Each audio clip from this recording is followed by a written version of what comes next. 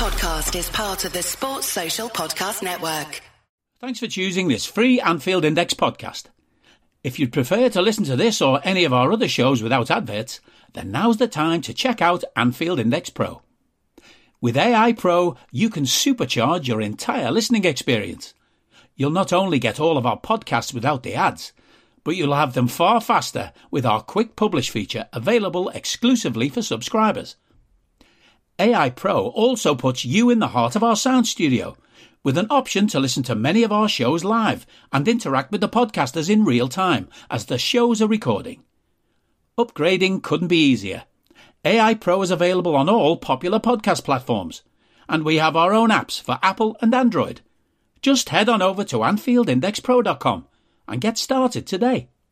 Hello and welcome to the Daily Red, your lunchtime catch-up on all things Liverpool FC on a Thursday in which the transfer window is getting closer, rumour mill is heating up, and rumoured targets are heading elsewhere, perhaps proving that they weren't fully on our list to begin with. We'll start with This is Anfield today. There is a piece up, Liverpool in June, Anfield expansion, transfers and the new season fixtures, which will be out soon. All that you can expect there. Obviously, the number one target that everybody's aware of, that there's been so much chatter around, is Alexis McAllister. And there are some reports now suggesting that the fee is less than we think it'll be.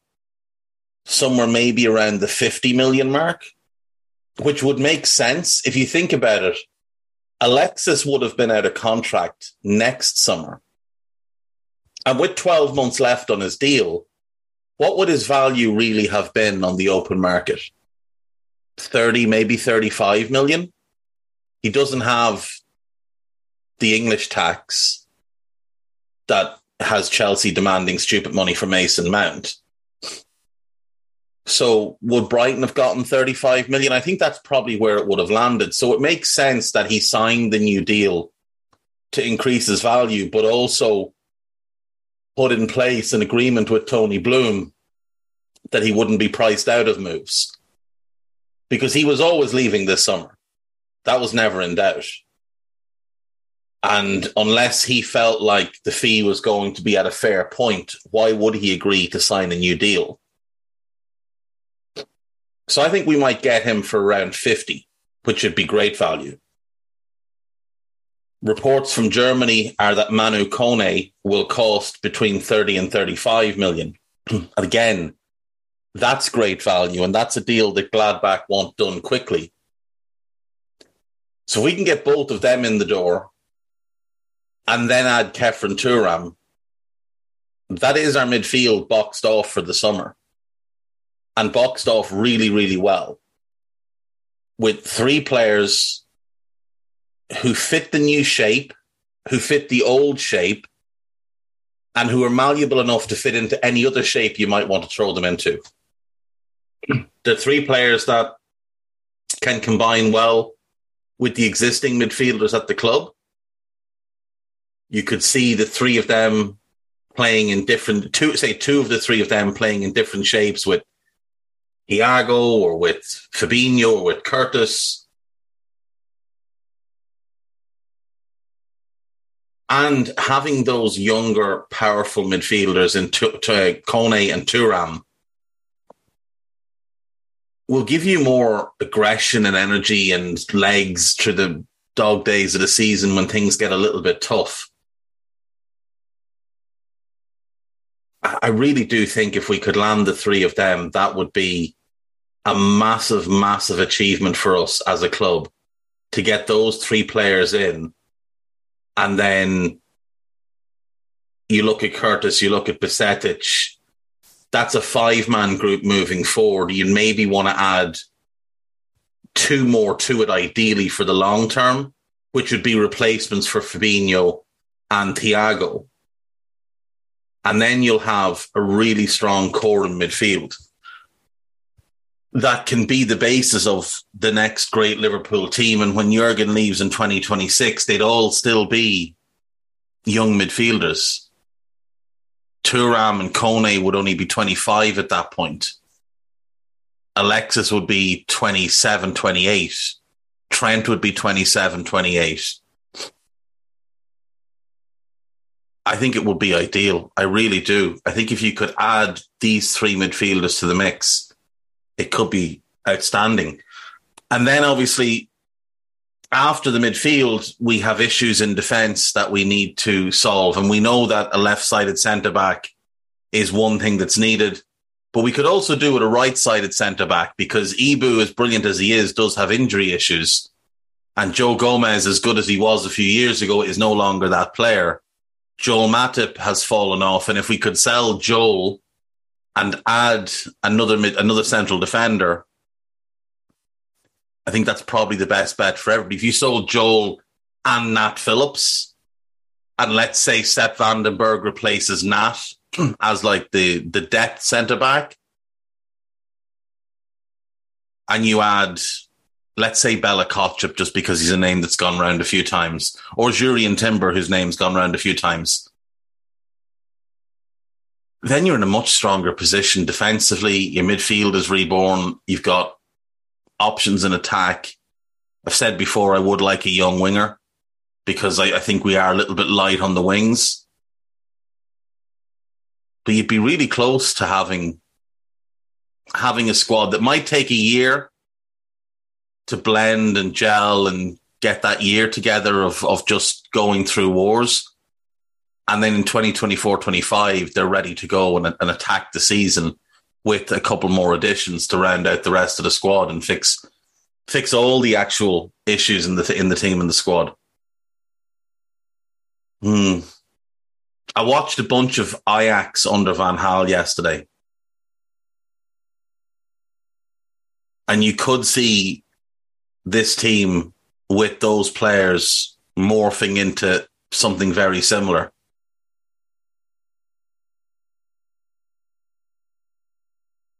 The back three, the diamond in midfield with Trent as the deepest one, Alexis as the 10, Kone and Thuram in the engine room, and then a front three with either Cody or Darwin through the middle, or Jota if need be, but Cody or Darwin preferably.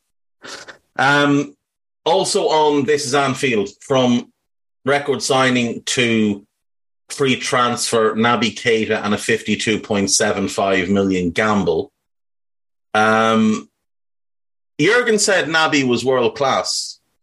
Now, Jurgen has done a lot of interviews over the years and he's fluffed a lot of players over the years, but he's very rarely called players world class. Very, very rarely. It was interesting to hear that was the specific phrase that he used. Now, that will devastate some people who like to say that Naby is shit because they don't understand the difference between being injured and not being good at football. It will have devastated them to hear Jurgen say that. Now, they'll try and cope with it by saying, oh, he's just saying something nice. But then is he always just saying something nice when he talks to players? Or is it only when he's saying things about your favourites that he's being honest, and when he's saying something about someone you don't like, you know, find your lane, stick in it. Naby's an outstanding player, and I'll die on the hill that if him and Ox hadn't had the major injuries that they had, we would have won multiple league titles and multiple Champions Leagues in this run. Because having those two with Fabinho and Ginny as the backup for all three roles was better than what we ended up with. 8 surprising stats that sum up Liverpool's season from the bad to the bizarre. Let's have a look then. Losing as many away games as Everton. That's... oh, God. Everton were so bad away as well. Like that's horrible. 8 defeats away from home in the league. Just in the league. Conceding first in 40% of our games. Well, that's less than ideal. A 25-point drop-off from last season. Only Chelsea was worse. They dropped off 30, but it does go to show our season was basically as bad as theirs, and we didn't have the chaos that they had around. Alisson saved more expected goals than any goalkeeper in Europe. Well, that's great for him. It's not great for us that he's been relied on so heavily. Southampton scored 21% of their home goals for the season against Liverpool.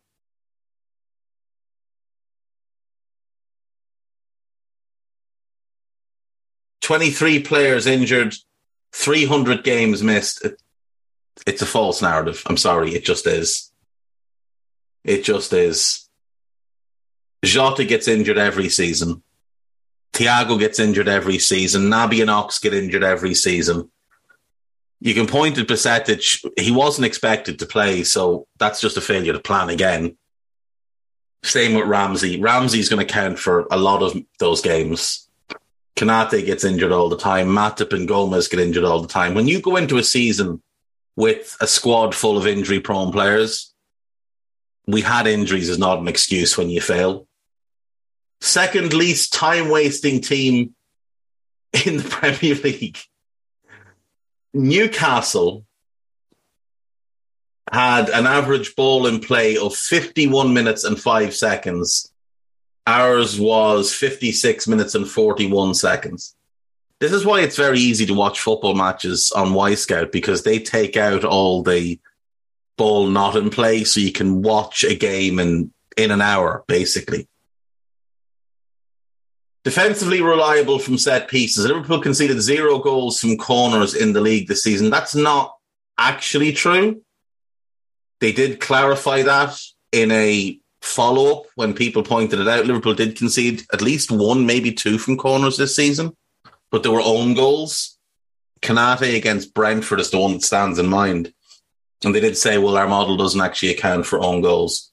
But we weren't great from set pieces this year. I mean, Nottingham Forest caused chaos with long throws. Free kicks caused us problems. We were poor defensively this season from all aspects. Liverpool may have already found better Mason Mount alternative with Jurgen Klopp dream, says Liverpool.com, and that is a picture of Dominic Szoboszlai. I love Dominic Szoboszlai. I think he is an absolutely incredible footballer. And while I really, really do want the midfield I laid out earlier, Szoboszlai is such a special player that I would basically throw it out to get him. I think he would fit more or fit better in a 4-man defence with a box midfield than a 3-man defence with a box midfield where he's asked to do a little less defensive work. But he is genuinely one of the most gifted players on the planet. There's a couple of pieces about Khéphren Thuram. Leo Messi accepts 1.2 billion offer as Chelsea could beat Liverpool to transfer. Let's see now. Messi accepts 1.2 billion Saudi Arabian offer. That's magnificent. And Chelsea ready to meet Ugarte release clause. Well, they're not beating us to a transfer that we've chosen not to make. In the same way, United won't be beating us to Mason Mount because we decided to sign Alexis McAllister instead. There's absolutely no way Alexis isn't an alternative to Mount. There's no way he's an alternative to Jude. It's quite clear Khéphren Thuram is the alternative to Jude. Liverpool could test Chelsea amid FFP pressure after Target made Steven Gerrard admission. So there's been a video going around of Levi Colwill talking about his admiration of Steven Gerrard. I would love us to get him. Now, Brighton are believed to have had a £30 million bid turned down.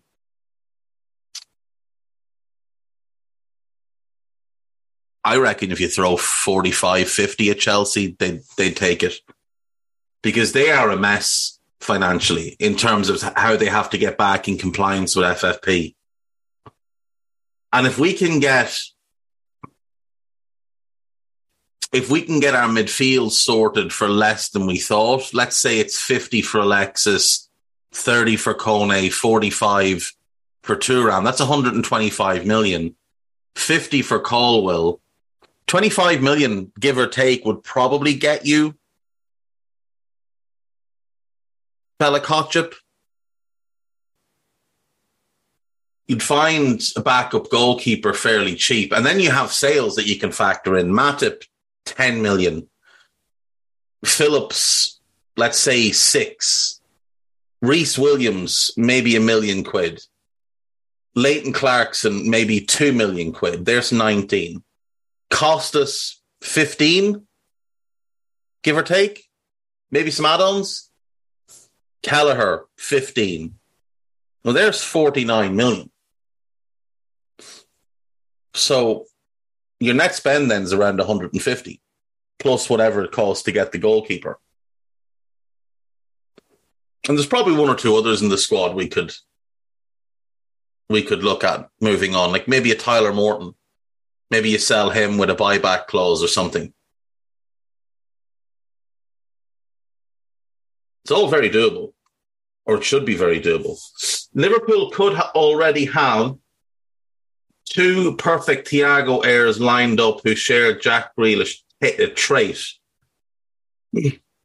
Okay.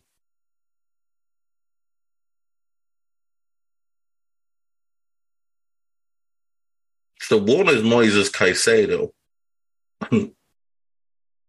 The other is Alexis McAllister. I mean, not really sure the point of that whole piece. If we wanted to get the Thiago successor in this summer, or somebody that, you know, can be developed to replace him when he leaves, I really do like Alex Scott from Bristol. If we were going to sign 4 midfielders, Alex Scott would be Alexis, Kefren, Kone, and Alex Scott. They'd be the 4 I'd like to see. Now, there's obviously others that would be great as well, but Alex Scott, I think, is really talented. He's got a lot of Thiago in his game, carries the ball like him, even strikes the ball like him. He doesn't have his passing, but who does? But he's a very good passer. He tackles exactly like Thiago as well. He's a bit bigger and a bit stronger than Thiago, and hopefully won't be as injury prone. But if you had those 4 plus Bajcetic plus Curtis, you'd be pretty close to set long-term in midfield. I know people still have their doubts over Curtis, and Bajcetic still has a lot of developing to do, but Fabinho bridges the gap with Bajcetic, at least so that he's not having to be relied on too often.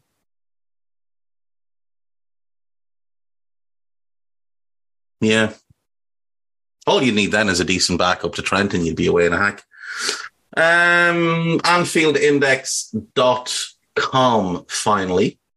There is a piece up regarding my waffle on the Daily Red yesterday regarding Kefren Thuram and Manu Kone. LFC women to find new home at reclaimed Melwood. So Liverpool are in the process of buying Melwood back from Robbie Fowler and Jamie Carragher. And it's going to now be the new home of Liverpool ladies, which is absolutely brilliant. The women's team have not been treated properly at all. They'll have now their own facilities. There needs to be a significant chunk of money put into that as well, because it'll need modernising and upgrading. Give them the best of what's available.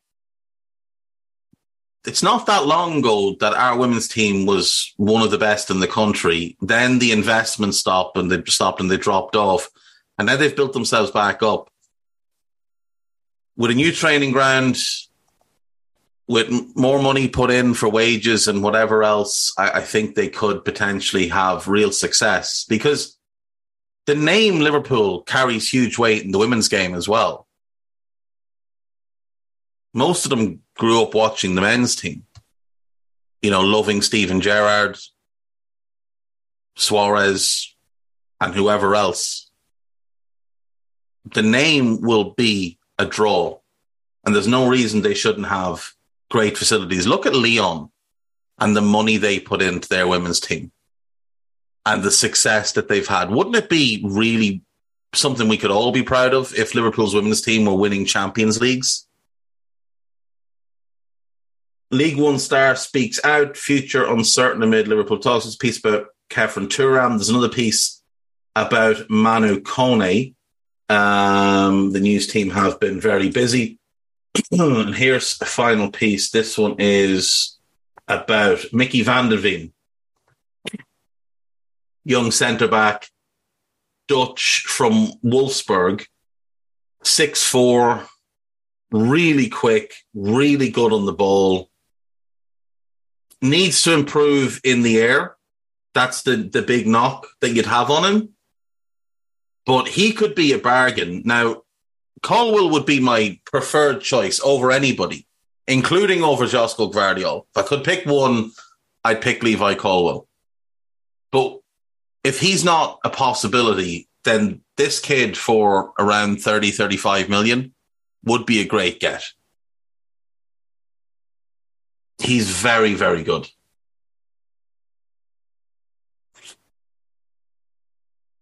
Just needs to improve in the air, get a little bit more aggressive. Playing next to Virgil will help. But if you got him, maybe then you buy Jurrien Timber because you can spend more money on the other side. So rather than 50 on Colwill and 25 on Bella Kotchap, maybe you go 30, 35 on Van de Veen and 40, 45 on Timber.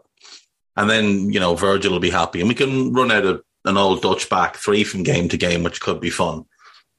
Which is also interesting because the backup goalkeeper I'd like us to sign is also Dutch. Bart Verbruggen of Anderlecht, I think, should be our top goalkeeper target. Now, he would be a little bit pricey. You might have to pay 10 to 12 million for him, but he's an enormous talent. He's 20 years of age, and you could pencil him in as the long-term successor to Ali. Even if Ali plays another 5 years, Verbruggen will only be 25 at that point, 26 maybe. But you could send him on loan for a couple of years and just continue to develop him. But he's really, really talented. Anyway, podcast-wise, we have a few new ones. There is the Scouted that was done on Monday, looking at the relegation pieces. Media Matters, Dave Davis hosted David Lynch to chat up on the end of the season. And then there is an Under Pressure with Dan Rhodes, Cy Brundish and Phil Barter to discuss Southampton and a bunch of other things. So check out all of those, and that will do me for today, folks. I'll see you tomorrow. Bye-bye. We hope you enjoyed listening to this Anfield Index show. Please be sure to subscribe to our channel so future podcasts find their way to your device automatically. There's nothing quite like fan engagement, and we'd love to know what you think of anything discussed on this show.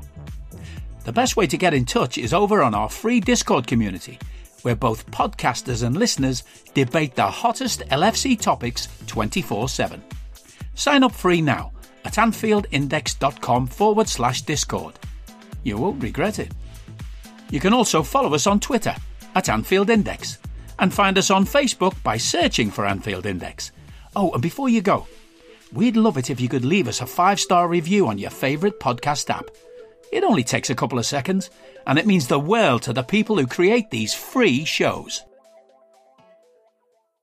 Sports Social Podcast Network.